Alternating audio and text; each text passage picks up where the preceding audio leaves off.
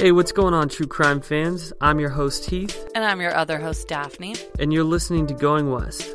Today's episode, we cover a very special case, and we actually have an interview at the end of the episode that you guys are really going to want to hear. But before we get into this case, I wanted to give a big shout out to Dee and John in Eugene. Thanks for listening. Also, a huge shout out to Beatrice. That's literally my mom. She's our number one fan. Yeah, she's so proud. So very proud. Anyways, y'all, let's get into this case.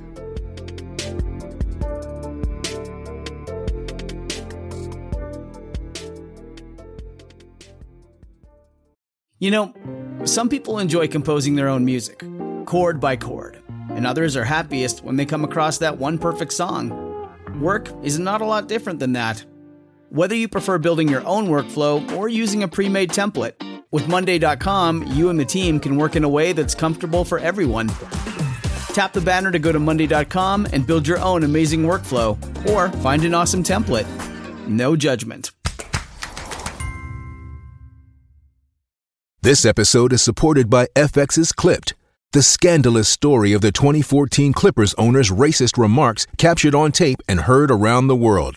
The series charts the tape's impact on a dysfunctional basketball organization striving to win against their reputation as the most cursed team in the league. Starring Lawrence Fishburne, Jackie Weaver, Cleopatra Coleman, and Ed O'Neill. FX's Clipped, streaming June 4th, only on Hulu. Alyssa Turney. Alyssa Turney. Mike Turney said he and his stepdaughter Alyssa had been arguing the day she went missing. At first, it seemed like a typical fight between a teen and a parent, and that she had run away. Days and weeks of anxious waiting turned into years without a word.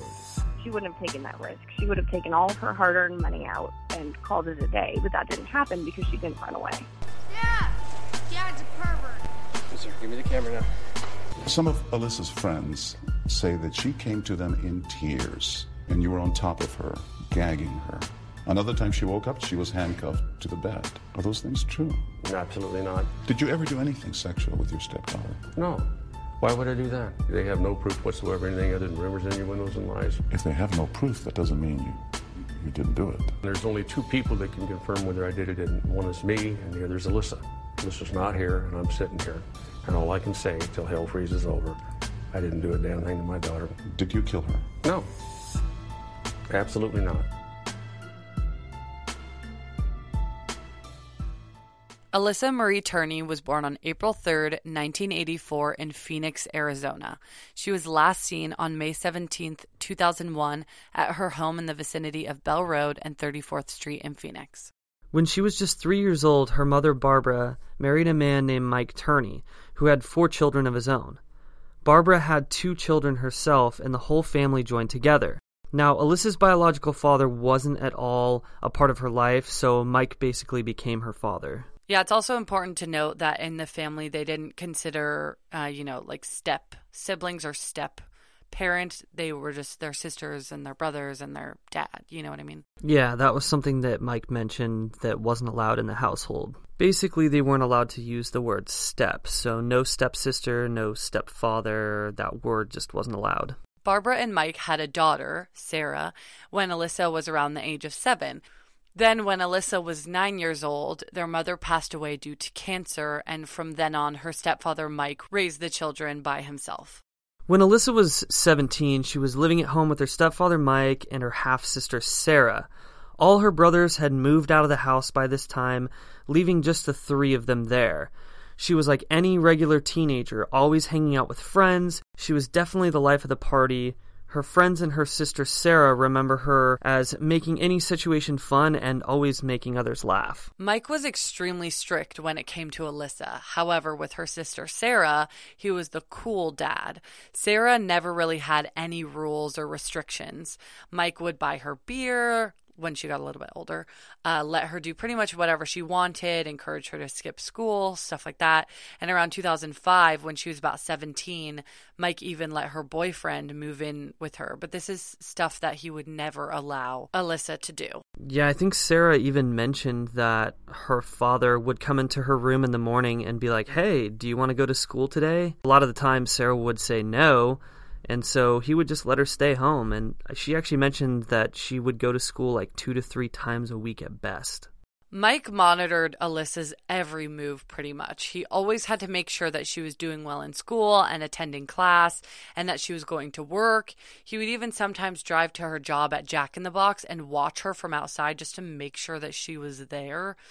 He cared about who she hung out with, what she did, and was extremely critical and selective about the activities she did, often telling her that he didn't want her smoking weed or drinking. Yeah, I know, like, when I was growing up, obviously my parents, monitored my actions as well. They wanted to know if I was in school or if I was, skipping class, which a lot of the time I was. But in this certain situation, he's sitting outside of her work, watching her, making sure that she's at work. That's a little bit strange. Yeah, I think as a parent, it definitely makes sense to make sure your children are on the right path, for sure. It was just weird that he did this with Alyssa, but not any of his other children, and that he went to that extra extreme with it. His excuse for being so overprotective with Alyssa was that she was reckless and easily influenced, whereas Sarah wasn't. The thing is, though, Alyssa was responsible. She never missed a shift at work. She had a steady boyfriend. She would get into fights with her sister, as sisters do. She hung out with her friends a lot and listened to alternative and rap music, some of her favorites being Marilyn Manson and Eminem. She also had a sweet side where she loved cute things like gel pens and kids' stationery and Hello Kitty shirts, which was, as most of you know, a very 90s and early 2000s kind of thing. So she was just kind of a normal teenager. So Mike thought that Alyssa had ADHD, and because of this, he thought it would be a good idea to put her in special education classes, despite the fact that she was a fine student and had gotten good report cards. Yeah, and I guess Mike had actually tried to sue the school because the school didn't think that Alyssa had any learning disabilities, and it was believed that Mike did this because he kind of wanted to keep control over Alyssa. And he knew that if she had to ride the short bus, that she would be extremely embarrassed and that her friends wouldn't want to talk to her anymore. Alyssa wanted to move to California. It was a dream of hers to get out of Phoenix and to have a change of pace and scenery. Her aunt happened to live in California, and Alyssa had openly been hoping to stay with her and seemingly start anew, which is something a lot of people wish for. However, she didn't have a set plan with her aunt. It was just a goal of hers to move there whenever she could. In her junior year of high school, just 1 year from graduation, she even considered dropping out and leaving to California. There was something in Arizona that made her want to get out as soon as possible. On May 17th, 2001, it was Alyssa's last day of her junior year at Paradise Valley High School in Phoenix. When the final bell rang at school, her sister Sarah, who was around 13 at the time, waited patiently outside for her dad to pick her up. So apparently he often forgot to pick her up from school. This wasn't abnormal to her, so her and her friend began walking to her friend's house, as they would often do in this kind of situation, and she thought nothing of it. All accounts at this point are from Mike and no one else.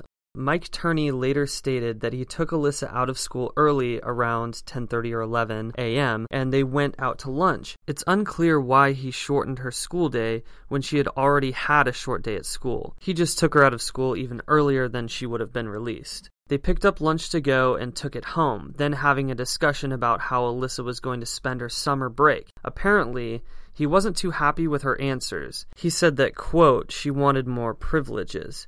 Alyssa then stormed angrily into her room.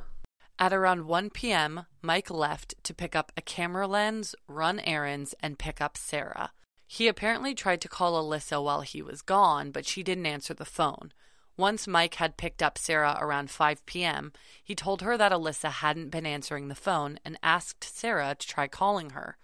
Alyssa didn't answer those calls either. So it's also important to note that from the time that Mike picked up Alyssa from school to the time he ran errands and picked up Sarah was about 6 hours that's unaccounted for.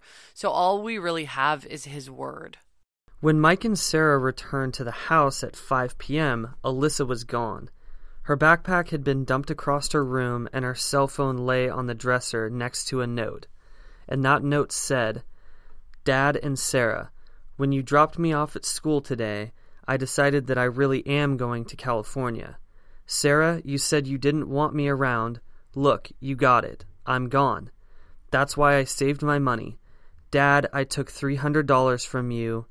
Signed, Alyssa. There's actually a lot of speculation surrounding this letter. So I guess Alyssa would usually sign her name with a big lowercase a, but in this letter, she actually signed it with a capital A. So a lot of people think that it was probably a forced letter, and we'll kind of get into that and why we don't think that she actually ran away like she said in the letter. Now, Sarah didn't really think much of this letter right off the bat. She assumed Alyssa was off with her friends and that she'd run away but would come back. However, Mike was extremely concerned. He was desperate to find her, immediately reporting her missing, printing flyers and putting them all across town, asking everyone in the area if they had seen her, and even obtaining phone records for that day. He then started taking trips to California, apparently doing the same thing, asking people if they'd seen her and passing out flyers. Michael was definitely changed after Alyssa's disappearance. He was in bed a lot more often, and he was just a lot less motivated in general to do anything other than find her. He would sometimes spend up to a week in California and would go incredibly frequently. Sarah went with him a couple times to help on his search as well. According to Mike, 7 days after Alyssa went missing, he received a phone call from her. The call woke him up at 5 a.m., and Alyssa was seemingly still incredibly upset about their conversation a week earlier. Just 29 seconds into the call, she told him to leave her alone and then hung up. Extremely distraught, Mike jumped into his car to search all nearby payphones, thinking that she was somewhere in the area. The police later traced the call to a payphone in Riverside, California. The case goes cold. No one hears from or finds Alyssa Turney. There are no leads of where she could be. She never went to her aunt's house in California like she'd been planning for so long. She was so determined to leave that she even saved up $1,800 to make the trip, but that money was never touched. She didn't take her cell phone, clothes, makeup, house keys, or any of her belongings. So how could she be a runaway like her family and law enforcement think? And I think the one thing that stands out so much to me, it's not so much her leaving her clothes and her makeup, but more so that she left $1,800 and that bank account was never touched. You would think that she would have withdrawn the money before she actually left. Well, that's one of the biggest reasons that I don't believe that she's a runaway, other than the other things that we're going to bring up, because she would have had to use money. And even though she did say that she took $300 from Mike, it doesn't make any sense that she would leave that $1,800 untouched. If you're going into the next state and you're going to start a new life, $300 is not enough. Yeah, especially because, you know, she had been gone for a week before Mike had gotten that phone call from her. You would think that she would have, exhausted that $300 within a week easily. Alyssa was very close with her siblings, friends, and steady boyfriend, but she never mentioned any plans of running away, and none of them ever heard from her after she was reported missing. Although she had plans eventually to go to California, these circumstances do not line up with those of a runaway case. As her sister Sarah says, quote, because she didn't run away. In 2006, so roughly 5 years after Alyssa's disappearance, a Florida man named Thomas Heimer, a self-proclaimed serial killer, confessed to the murder of Alyssa Turney. After already being granted life in prison, Tom said he had killed 21 women across the United States. He identified Alyssa in a photo lineup showed to him by law enforcement as one of his victims. Will Anderson and Stuart Summershoe, two Phoenix detectives, were then assigned to Alyssa's case. So the good news is at this point, she's no longer being treated as a runaway, but now a victim of foul play. Obviously, it's not good news that she's not a runaway and didn't willingly go on her own, but at least now the police are treating her that way because we pretty much know that's what happened to her. Yeah, and now investigators can start to take Alyssa's case more seriously. Well, that's the issue, is for the first few years of this case, police just thought that she was a runaway, so they kind of just pushed it to the side and didn't really care, which was a huge problem because then that initial evidence is gone. Yeah, and we've actually mentioned this kind of happening with other cases in a few of our earlier episodes that, when police determine somebody a runaway, it's very easy for them to kind of push it to the side and not really take it that seriously. And that happened, a lot throughout the 70s and 80s. Police just chalked it up to a runaway instead of, a serious disappearance. Thomas Heimer's story went like this. He was traveling across the United States in May 2001 and stopped at a biker bar in Phoenix, Arizona, where he found a van in the parking lot. He ended up punching and knocking out the owner of the vehicle and stealing his van. Inside the van, he found Alyssa, who was strung out on heroin. Even though he had abducted her, they started a relationship. Apparently, the two ended up in Georgia, where he killed her during sex. He also mentioned that Alyssa, like himself, was very interested in unusual and kinky sex. Tom then chopped up her body and disposed of it in a recycling plant. However, his story really didn't line up at all. Although Tom's confession was very detailed, it really lacked hard evidence. He claimed she was a heroin addict, but none of her family or friends agreed with this. They stated she was never the type of person to have done hard drugs, especially heroin. She just wasn't that type of person. Besides, it's incredibly difficult to hide a heroin addiction from every single person that you know, so this was very suspicious on his part. Detectives also questioned Alyssa's boyfriend, John, about her sexual preferences, since Tom had made such a matter-of-fact statement about her interests. John said absolutely not. She, again, wasn't that type of person. John and Alyssa's sex was very normal, and I think out of anyone, he would be the one to know that. After police continued to dig into this confession, they realized that nothing Thomas said had checked out. Thomas was eventually given a polygraph, which he failed miserably. Apparently, Tom had just clipped Alyssa's photograph from an advertisement in USA Today that talked about the details of her disappearance. So his confession was completely fabricated, which he admitted. Interestingly enough, Tom had also claimed to have killed J.C. Dugard, who most of you have probably heard of. For those of you who haven't, J.C. Dugard was kidnapped and held hostage from the age of 11 in 1991 until the age of 29 in 2009. So as time shows, Tom was in fact not her captor, and he didn't kill her like he said he did, because we know it was Philip Garrido who held her hostage, and she is still alive today. So Thomas clearly lied about a lot. During the detectives' search into Alyssa's case in 2008, they began discovering troubling things about her home life. The focus really began to change from her being a runaway to someone purposefully making her disappear. The story of her running away willfully started to fall apart because none of the facts really supported it at all. Considering years had passed since her disappearance, detectives basically had to start from scratch, but unfortunately, most of the evidence that could have initially been collected was gone. If you're looking for plump lips that last, you need to know about Juvederm lip fillers.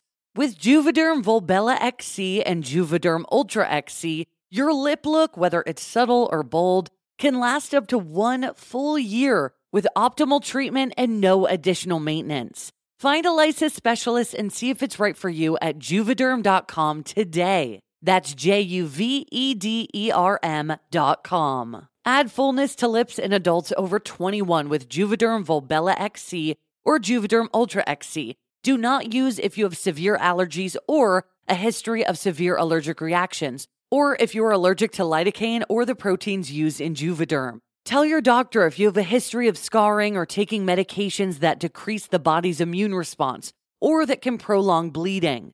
Common side effects include injection site redness, swelling, pain, tenderness, firmness, lumps, bumps, bruising, discoloration, or itching. As with all fillers, there's a rare risk of unintentional injection into a blood vessel, which can cause vision abnormalities, blindness, stroke, temporary scabs, or scarring. For full important safety information, just visit Juvederm.com. If you thought the only way to get a more defined jawline with natural-looking results was through surgery, think again. Juvederm Volux XC is a non-surgical injectable gel filler that improves moderate to severe loss of jawline definition and can help you achieve natural-looking results with little downtime. Even better, this improved definition lasts up to 1 year with optimal treatment. No maintenance required. Improve jawline definition for a smooth, sculpted look with Juvederm Volux XC. For important safety information and to find a licensed specialist, visit Juvederm.com. That's Juvederm.com. Not for people with severe allergic reactions, allergies to lidocaine, or the proteins used in Juvederm. Common side effects include injection site redness, swelling, pain, tenderness, firmness, lumps, bumps, bruising, discoloration, or itching. There's a risk of unintentional injection into a blood vessel, which can cause vision abnormalities, blindness, stroke, temporary scabs, or scarring. Talk to a licensed specialist to find out if it's right for you. With how busy our schedules are, Heath and I are constantly ordering food and groceries from DoorDash. It just saves us a ton of time when we can't run to the store for ingredients or don't feel like cooking and want delicious takeout instead. But delivery fees can definitely add up, and this is why we have Dash Pass by DoorDash. Dash Pass is an exclusive membership from DoorDash that gets you unlimited $0 delivery fees on eligible orders, as well as member-only deals and discounts. Which is why Dash Pass is the most affordable way to get anything and everything you need delivered right to your door, and fast, for just $9.99 a month. Which means DoorDash quickly pays for itself in just 2 orders on average. So whether you order every day or just a couple of times a month, you'll save with Dash Pass. Open the door to $0 delivery fees and savings you can't get anywhere else. Sign up for Dash Pass today, only on DoorDash, and get your first 30 days free if you're a new member. Subject to change, terms apply. We know you guys love a good mystery, especially one with twists and turns. Am I right? This is why you guys are going to love June's Journey. Step into the role of June Parker while she tries to uncover the mystery of her sister's murder in the roaring 1920s. In this hidden object mystery game, put your detective skills to the test. While you're on this quest to uncover a scandalous hidden family secret, you can customize your very own luxurious estate island and let your imagination run wild. Daphne and I actually love to play this game together because you can chat with and play with or against other players by joining a detective club. You'll even get the chance to play in a detective league to put your skills to the test. It is truly so much fun. You guys are going to love it. So what do you think? Can you crack the case? Download June's Journey for free today on iOS and Android. Anderson and Summershoe obtained a search warrant for Mike Turney's house, although he had since moved to a house across the street, so they actually obtained warrants for both his old house, where Alyssa disappeared from, and his new house. Police were looking for any kind of evidence that could help them figure out where Alyssa went, but what they found was much more than they expected. In Mike's house, there were 19 high-caliber assault rifles, 26 homemade pipe bombs, 2 silencers, 3 explosive devices, and numerous other weapons. It was the largest stockpile of explosives discovered in Phoenix Police Department history. To safely and securely remove each bomb, more than 100 neighbors were temporarily evacuated from their homes, and Mike was taken into custody. At the time, Mike was carrying 2 handguns, a recording device, 7 magazines of ammunition, and a knife when he was arrested. And it's important to note that Mike was actually just going out to his mailbox to check his mail, and he was completely strapped to the teeth. And investigators or police decided not to enter his house and arrest him, so I'm kind of curious what would have happened if they actually went into his house. I mean, would Mike have gone out guns blazing, or what would have happened in that situation? That was such a crazy thing to learn. Like, why did he have so many weapons on his person when he was just hanging out at the house and going to check the mail? Like, did he always carry this many weapons on him? And if so, why? Yeah, I don't know anybody that would have that many weapons on them at one time. I mean, you're not fucking Rambo.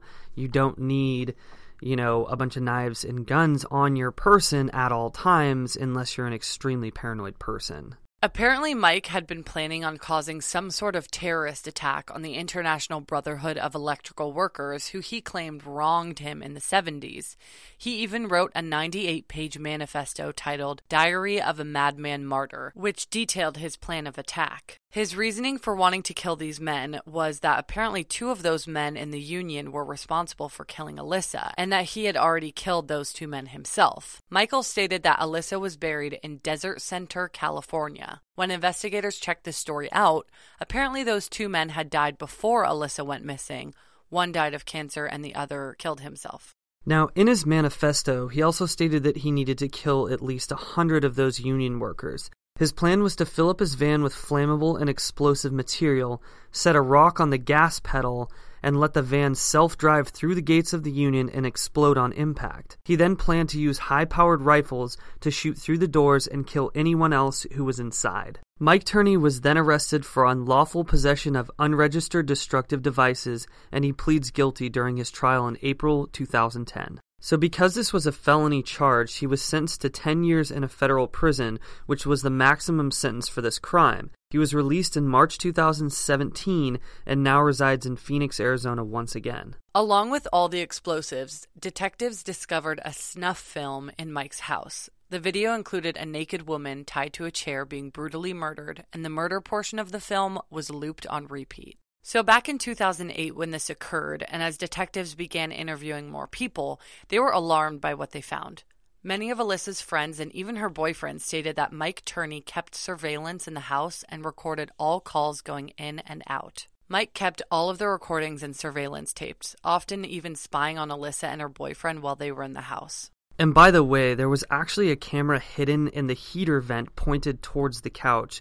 So when Alyssa was with her boyfriend and they were doing what boyfriends and girlfriends do on the couch, that was all being filmed. Sarah had mentioned that she knew about the cameras outside of the house, but not the camera in the living room vent. She didn't find out about that for a while. So Mike had, of course, claimed that he had this for security reasons, which does make sense, but his other actions following were extremely shady. Exactly, and at one point, Michael even told Alyssa's boyfriend, John, that she was cheating on him so that they would break up. Because of this, Alyssa and John got into a huge argument, which was all recorded on home surveillance. It's thought that Michael was jealous of their relationship and didn't want her dating anyone. However, John and Alyssa stayed together. Most disturbingly, detectives received information that Alyssa had been sexually abused by Mike since childhood. Apparently, when Alyssa was 9 years old, she admitted to her teacher that she had had sex. Her teacher thought she meant kissing, but then Alyssa said that she had sex with her stepdad. Apparently, about 25 people, both friends and family, had come forward saying that Alyssa had told them about Mike sexually abusing her. She even told some of them that he gagged and handcuffed her. By now, if you couldn't figure out what type of person Mike was, well, now you know. The year before her disappearance, Mike Turney had called Child Protective Services stating that if Alyssa had ever called filing a child molestation complaint against him, that she was lying. Later in an interview, Michael stated that if Alyssa had been sexually abused, she could have just called Child Protective Services, but she didn't because she wasn't abused. The interviewer then mentioned, well, you told them not to believe her anyway, so why would she? At some point, Michael had Alyssa sign contracts stating that she was never sexually abused by him. He said that he had taken psychology courses and learned that signing contracts with your children was a good parenting method. However, he didn't do that with any of his other children besides Alyssa. And why would you have your child sign a contract saying that you didn't sexually abuse them if you weren't guilty of sexually abusing them? It's so sketchy. Alyssa's brother told an interviewer on Alyssa's episode of 2020 that Alyssa told him that one time Michael took her out to the desert and tried to fool around with her, but she pushed him away and didn't give in to his advances. Another disturbing find was that in the mid-90s, so before Alyssa went missing, Alyssa and Sarah's cousin came to stay at their house. He had just gotten off a work shift late one night and decided to watch a movie. He popped in the Dr. Dolittle VHS that was in the Turney's living room and found something incredibly disturbing. Recorded over the movie was a home video of two young girls naked from the waist up, wearing newspapers over their faces, sitting on Michael's living room couch. Mike is believed to have been recording this video. It's also believed that the video was of Alyssa and her friend, but no friend has ever come forward admitting that she was in this video. And this cousin had apparently been staying with the Turneys for about 6 months, and after he had seen this video, he left pretty quickly, I think within like a few days. So when police figured out that Michael had kept surveillance tapes, they wondered why he never turned them up when Alyssa initially went missing. When detectives asked for the tapes from May 17, 2001, Michael said that he had already reviewed them and that there was nothing of interest shown.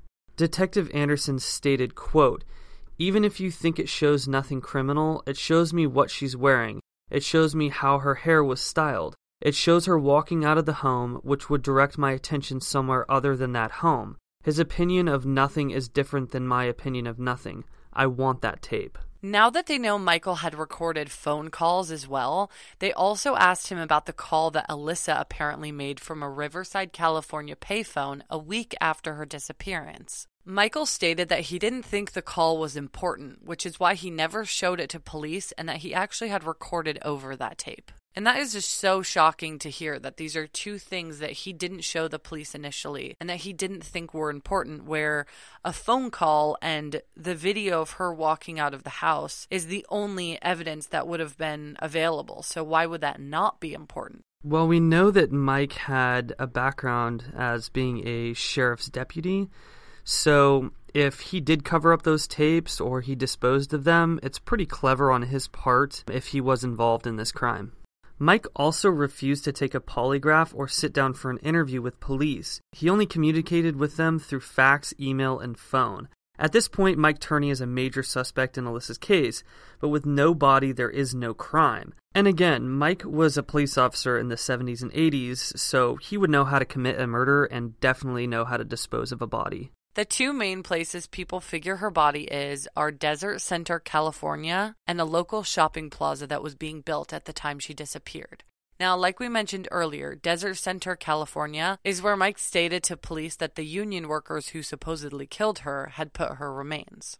It's important to note that Desert Center, California is 3 hours away from Phoenix. The one thing about this that confuses me is if Mike did in fact kill Alyssa, why would he give up, her remains are in Desert Center, California? So that's why I don't really believe that they're there, because he said that. I mean, it's possible that he could have dumped her remains there on one of his many trips to California since it's on the way, but I just don't really see how that's true. But then again, where did he just randomly pull Desert California from? And there's some reason to believe that Sarah's uncle, James, was actually involved in disposing of Alyssa's body since he owned a recycling plant up north, which we're going to get into here in just a second. Alyssa and Sarah's aunt says that she was unaware that Alyssa had plans to come to California at the time of her disappearance because they didn't have a solid plan. She was also unaware of the abuse, but she believes that Mike killed Alyssa. When Alyssa Turney's case was featured on 2020, Sarah Turney didn't believe that her father was guilty of the crime. It wasn't until after that she started believing in his guilt and is now a major advocate for his conviction. Here's Heath's interview with Sarah Turney. Can you explain to us the differences you saw pertaining to the treatment of yourself and Alyssa by your father growing up? Yeah, and of course it's kind of two different perspectives, one from when I was a kid and one now, which is so different. But when I was growing up, I was really envious of Alyssa. I thought that she got a lot of attention. I wanted that attention. I wanted all my dad's attention. So I was really jealous. I didn't understand why he spent so much time on her. And she was kind of the opposite. She didn't understand why I was left alone and given so much freedom. I think, what's most glaringly obvious is when we were both 17, if you look at that, she was monitored every second of every day. I mean, he would go to her work to check on her. He had a camera in the vent. When I was 17, my boyfriend moved in with us. He would buy us beer. I was allowed to do whatever I wanted. What was the biggest factor that changed your mind concerning your father's innocence? It's hard to say. I mean, the 2020 episode definitely factored in. But it's not as if right when I saw it, I immediately changed my mind. It took some time. So I think it was a combination of learning new facts from the ABC show. We found out that she was taken out of school early that day. I also found out that my brother had told the police that she came to him and said that my father was sexually molesting her. So at first I was kind of outraged and thought that he was betraying the family and how could this be true and all those feelings. But then slowly but surely, and reading comments and hearing more about it and understanding more of the story and what was going on, it became really obvious. Yeah, that must have been a really tough realization. So, at any point, did you have any suspicion that your father was sexually abusing Alyssa? No, never. I mean, and that's what makes it so confusing, is I knew they fought, they yelled at each other all the time, they screamed, but no, never anything that serious. I didn't think it went that far. We know that you had a cousin come stay with you guys in the mid-90s and had seen some evidence of Alyssa's molestation. Can you talk a little bit about that? Yeah, so our cousin, David Garman, lived with us for, I mean, goodness, maybe 6 months. I can't quite remember, but it wasn't a very long time. And then he suddenly was gone, which didn't seem abnormal to me. But, he approached the Missing Alyssa podcast and said that he had something he wanted to speak about. And he said that when he was living with us, that one night he came home from work and he put a VHS in the player, and it said Dr. Dolittle. My father had, always recorded things from TVs. We had bookcases and bookcases full of VHSs. We just had tons of movies. So he picked out one he wanted to watch, and instead of Dr. Dolittle, he says that it was Alyssa and an unknown friend. They were naked from the waist up, sitting on our couch with newspapers covering their faces, and that he could tell that the camera was, I believe, on a tripod, and that my father was there. But yeah, he says that he definitely knew it was Alyssa and that he recognized the friend but couldn't remember her name. But I don't know. No friend has ever come forward. I would love to know if this is true or not. I have not found the VHS labeled Dr. Dolittle, but that would have been taken by the police. So how did David know that it was Mike behind the camera, other than the fact that it was in his living room? I forget exactly what he says, but he says that he knew that it was my father. So I'm not sure. I mean, how you know from behind the camera would have to be his voice. So when you were living with your dad, did you witness the stockpile of guns and pipe bombs kind of just laying around the house? So no, I didn't know that there were any bombs or anything like that in the house. I knew that he had guns, but honestly, even today, I couldn't tell you what a legal gun versus an illegal gun looks like. Because I know a lot of it came down to homemade silencers and modifications on them. But yeah, I knew that he had a ton of guns. I just didn't know that they were apparently illegal or high caliber. You know, he was always at gun shows. He was always getting different things delivered to the house. My whole life, him and my brothers had shotguns. It was just something I was never into, being, at a certain point, the only girl in the family. They would go off and do it alone. But yeah, I mean, guns were always a part of our lives. When I turned 18, I got a gun. It's kind of like the rite of passage in the house. The police took that gun also. But of course, I had no idea about the bombs. We know that you have a petition going around, which we'll link to our website, trying to get your father to go to trial for the disappearance of Alyssa. How close are you to receiving your goal amount of signatures? So if you look at the petition, it's a creeping goal, but the overall goal is 500,000, which I actually just went on social media and said that we should make it 1 million. But it's hard with the petition. I don't know how effective it is. I just think it's more of a talking point for us to have that behind us. I don't know that they're going to take it super seriously. I had a meeting with the police, and I said, listen, I have 90,000 signatures. What's it going to take? Do I need 750,000? Do I need 1 million? And they said, we don't really care how many signatures you have. They don't care about social advocacy like that, and I thought they might, but it's becoming more and more apparent that if it's not huge, they don't care. So even 90,000 is nothing to them, which is why I think if we got to 1 million, it might actually make them think about it. Yeah, we definitely hope that we can help in some way with that because it's the most important. So, do you think that your father's background as a deputy sheriff could have led him to believe that he was capable of getting away with murder? Oh, absolutely. I mean, I think that definitely fuels his ego and makes him think that he can do whatever he wants. I think that he knows the ins and outs of police work. And granted, he might. I don't know. But yeah, I think that gave him a lot of arrogance. I mean, he certainly reported her missing in such a way he knew that it wouldn't evoke any type of search. He said, I have a missing daughter, but listen, I know she's in California. She's with her aunt. I just wanted to let you know. So we mentioned Thomas Heimer earlier in the episode, and even though his statements weren't true, do you feel fortunate that his statements pushed investigators to re-examine Alyssa's case? Oh, yeah, absolutely. I'm very thankful for Thomas Heimer, as disgusting and backwards as that might sound. Absolutely. If it wasn't for him and his false confession, I don't think this would have ever been reopened. We know that your dad claimed that he was controlling over Alyssa because he felt that she needed extra guidance, but we also find out that he's kind of contradicting himself. Did you witness any of the name-calling or verbal abuse? So it's hard because I can't remember specific instances, but if you look in that pervert video, I was right there, and he called her a stupid moron. And here's audio from the video that Sarah's referring to. It was taken in 1997 when Alyssa was just 13 years old, so 4 years before she went missing. Hit the red button. Anakuji.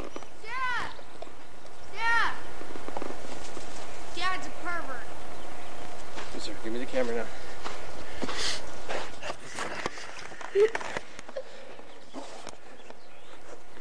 And you're still recording. And Lissa is stupid moron. And that was extremely disturbing. Heath and I are major sufferers of seasonal allergies. They are the worst. It can even be difficult to host this show when our noses are all clogged up.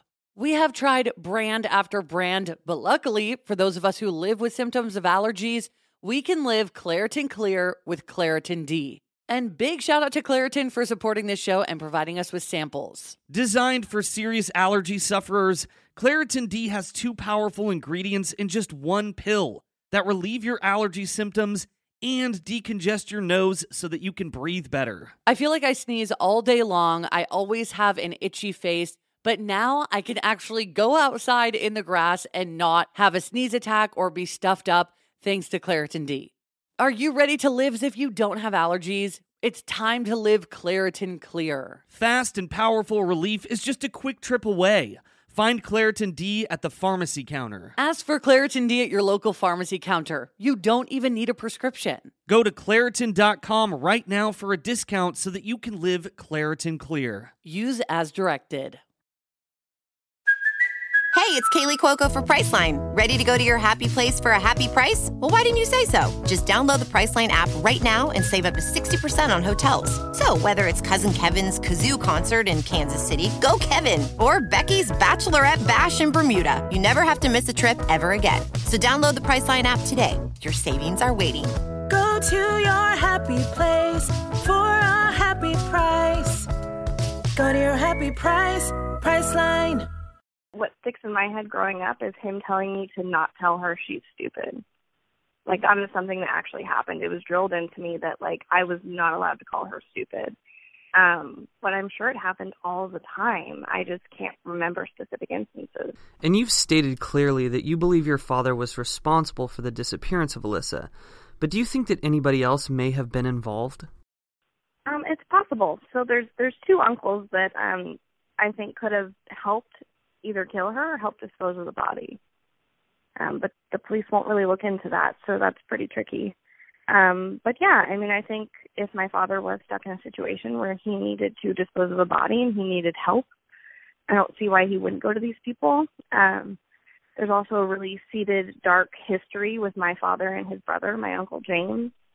And, you know, his kids, my Uncle James's kids, come out and say that they're more afraid of my Uncle James than they are of my father. Yeah, and can you tell us a little bit about the story where your uncle had shot your aunt and your father may have helped cover up that situation? Yeah, so this is a story I grew up with my whole life. My cousins speak about it openly now to the media. But essentially, sometime in the 1970s, while my father was a police officer, his brother shot his wife. My father was there. He was trying to get the kids out of the house. He came in while his brother was shooting his wife. And Detective Summershoe has come out and made a statement stating that he knows that my father tampered with evidence. I mean, it's hard to say. And she never pressed charges because she was deathly afraid that they were going to come back and kill her. So we know that Mike claims he got a phone call from Alyssa a week after her disappearance. Do you think that it's possible that he arranged to have this phone call made? Yeah, so he was physically there and picked up the phone call. We have these phone records from the phone company. So this phone call did actually happen. Someone in our home picked up at 5 or whatever it was in the morning. So I think that most likely he hired someone to do that for him or knew a friend or gave someone a couple bucks to give him a call at this time from the payphone. I mean, I think in Phoenix at least I could probably go to if I go to 2 gas stations, I bet I could find somebody that would do that for me. It's not difficult. I don't think it was her. Yeah, and if she had run away, I think she would have probably taken that $1,800 with her. Oh, yeah, well, she would have taken it before she left. I don't think that she would have taken the chance because, you know, as a 17-year-old, your parent is still the main person on your account. So he could have gone down at any time and withdrew all the money. So I think if she had run away, she wouldn't have taken that risk. She would have taken all of her hard-earned money out and called it a day, but that didn't happen because she didn't run away. I want to examine this note that Alyssa left.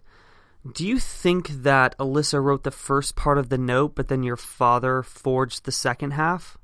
I don't think he forged it. I think he made her write it. I think he found the note, got pissed, said, what the hell is this? Okay, you want to run away? Fine, you're going to be gone. Write this. Do you think that your father felt he was going to lose control over Alyssa by her going to your aunt's house in California? Oh, absolutely. I mean, there was an ongoing battle between my aunts and my father my whole life. And it's hard to say because they did some not-so-great things and he did some not-so-great things. But I think when it comes down to it, I think he was really afraid that she was going to go somewhere that was far enough away for her to feel safe and with someone she felt comfortable enough to tell the truth.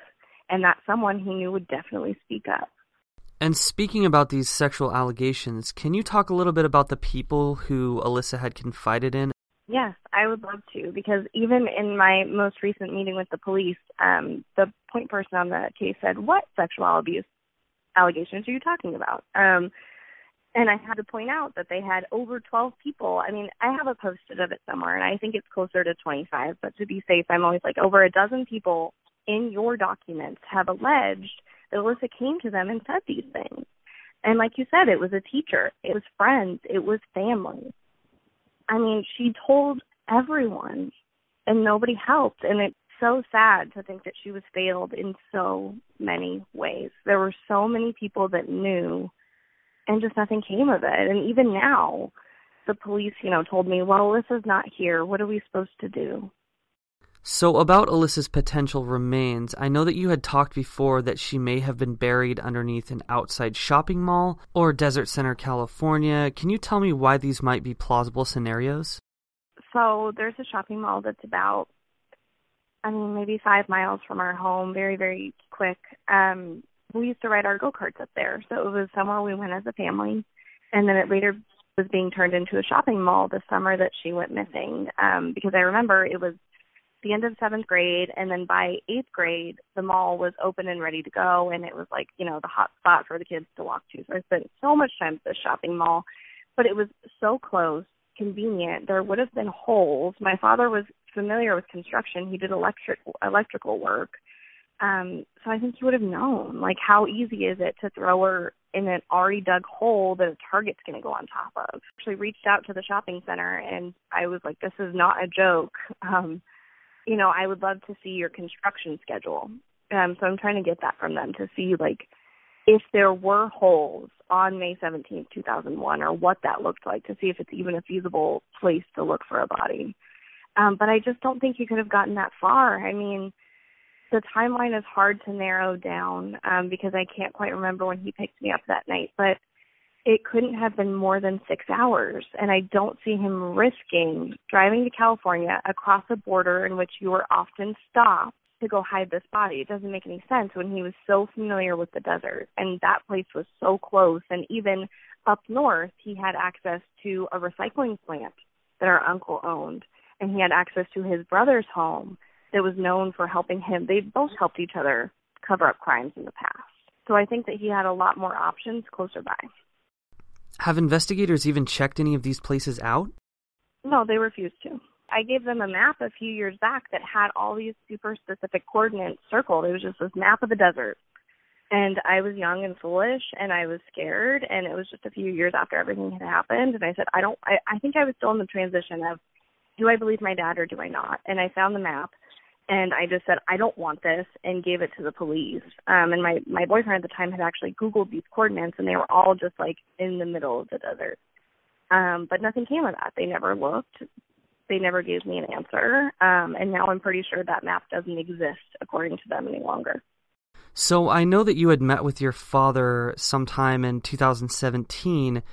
I'm just curious how the conversation went. I mean, what did you say to him, and what questions were asked? So it was October 2017. I called him and I said, I want to meet with you. And we met at a Starbucks, and I recorded him, and he was excited that I wanted to be back in his life. And I said, no, this is not what this is about. I told him quite frankly, I said, listen, you're 70 years old, and I want to ask you questions face-to-face outside of a phone line that's being recorded through the prison, or outside of the prison room where we have a bunch of security guards looking at us. Like, I want to know. And I asked him everything. And he was horrible, and he talked terribly about Alyssa, and he tried to intimidate me. And he said some really disgusting things, including, he said, "Darlin, come to my deathbed, and I'll give you all the honest answers you want to hear." And then he said that he would also confess if the state gave him lethal injection within 10 days. And, of course, I'm excited after this, and I go to the police, and I give them the recording, and they say, not good enough. It's so frustrating that these police officers just don't get it. Oh, yeah. I mean, but the thing is, they do get it, and they're the ones that knew before I did. They sat me down the day that the house was raided, and so they called me, because I'm the point person on the case at this point. I've been the point person, the family contact since I was 17 years old. And they called and they said, "Listen, we have some news about your sister. Can you come down to the station?" And I think my exact words were, "I have a Spanish test. Will I be back in time?" And I said, yeah, no problem. Come on down. And I came down. I waited about 30 minutes. Me and my boyfriend were there, and they called me back. And they said, "Listen, we don't have any news about your sister. We're raiding your home. We know that your father killed Alyssa. He also sexually molested her. You also have a sister you don't know about. How do you feel about your father now?" And my exact words were, "Am I free to go? I need to call my brothers." To which I did. And for months and years after that, they sent me documents and emails trying to convince me, "Have you heard from your father? You should read this full interview from ABC 2020. He says some pretty shocking things. You should check it out."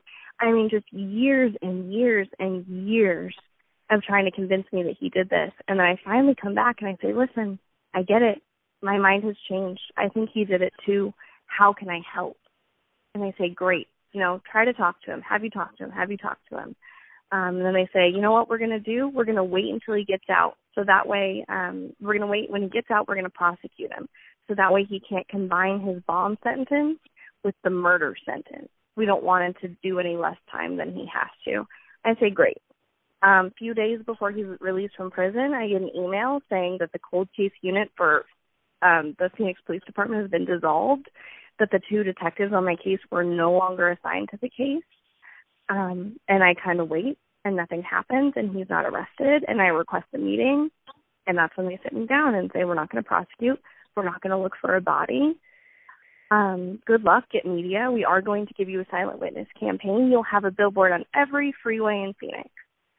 And that never happened. I'm in a position right now where I either have to make this like a making a murderer type of profile in the media, or I have to go physically find my sister's body. Like, these are the only 2 things that are going to get them to do what they said they were going to do a very long time ago.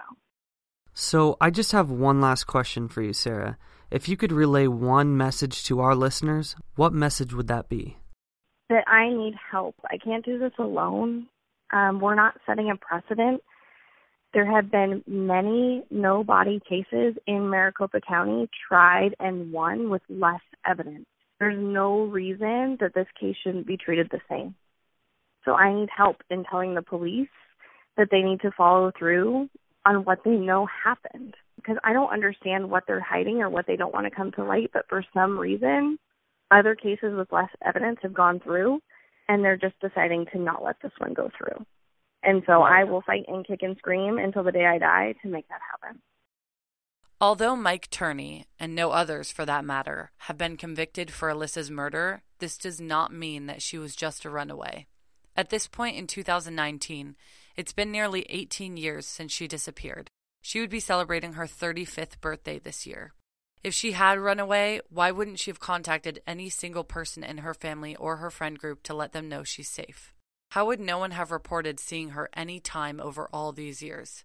It's simple. Alyssa Turney did not run away. Phoenix police refuse to search for Alyssa or figure out what happened to her unless her body is discovered. Sarah, Alyssa's sister, has been passionately trying to convict her father of Alyssa's murder for years and even has a petition. Please visit justicefораlyssa.com to learn more about how you can help. If you're interested in learning more details about the case, check out the amazing podcast Missing Alyssa, hosted by Octavia Sapala. Let's bring justice for Alyssa. Thank you so much, everybody, for listening to today's episode of Going West. Yeah, this was a really special case to cover, and thank you so much to Sarah Turney for giving this, amazing interview. Please share this episode with friends and family, because not only does it help our podcast, but it most importantly helps Alyssa Turney's case and helps Sarah get justice for her sister. Yeah, and definitely don't forget to check out the podcast Missing Alyssa if you want some extreme details on the case. We have some photos of Alyssa and some details of the case on our Instagram and on our website, so check that out at Going West Podcast. And then our website is goingwestpodcast.com. And don't you dare forget that your boy's out there on Twitter. Find me at Going West Pod. Please tune in next week for episode 9 for a brand new case. So, everybody out there in the world, keep it real and stay weird. Cheerio.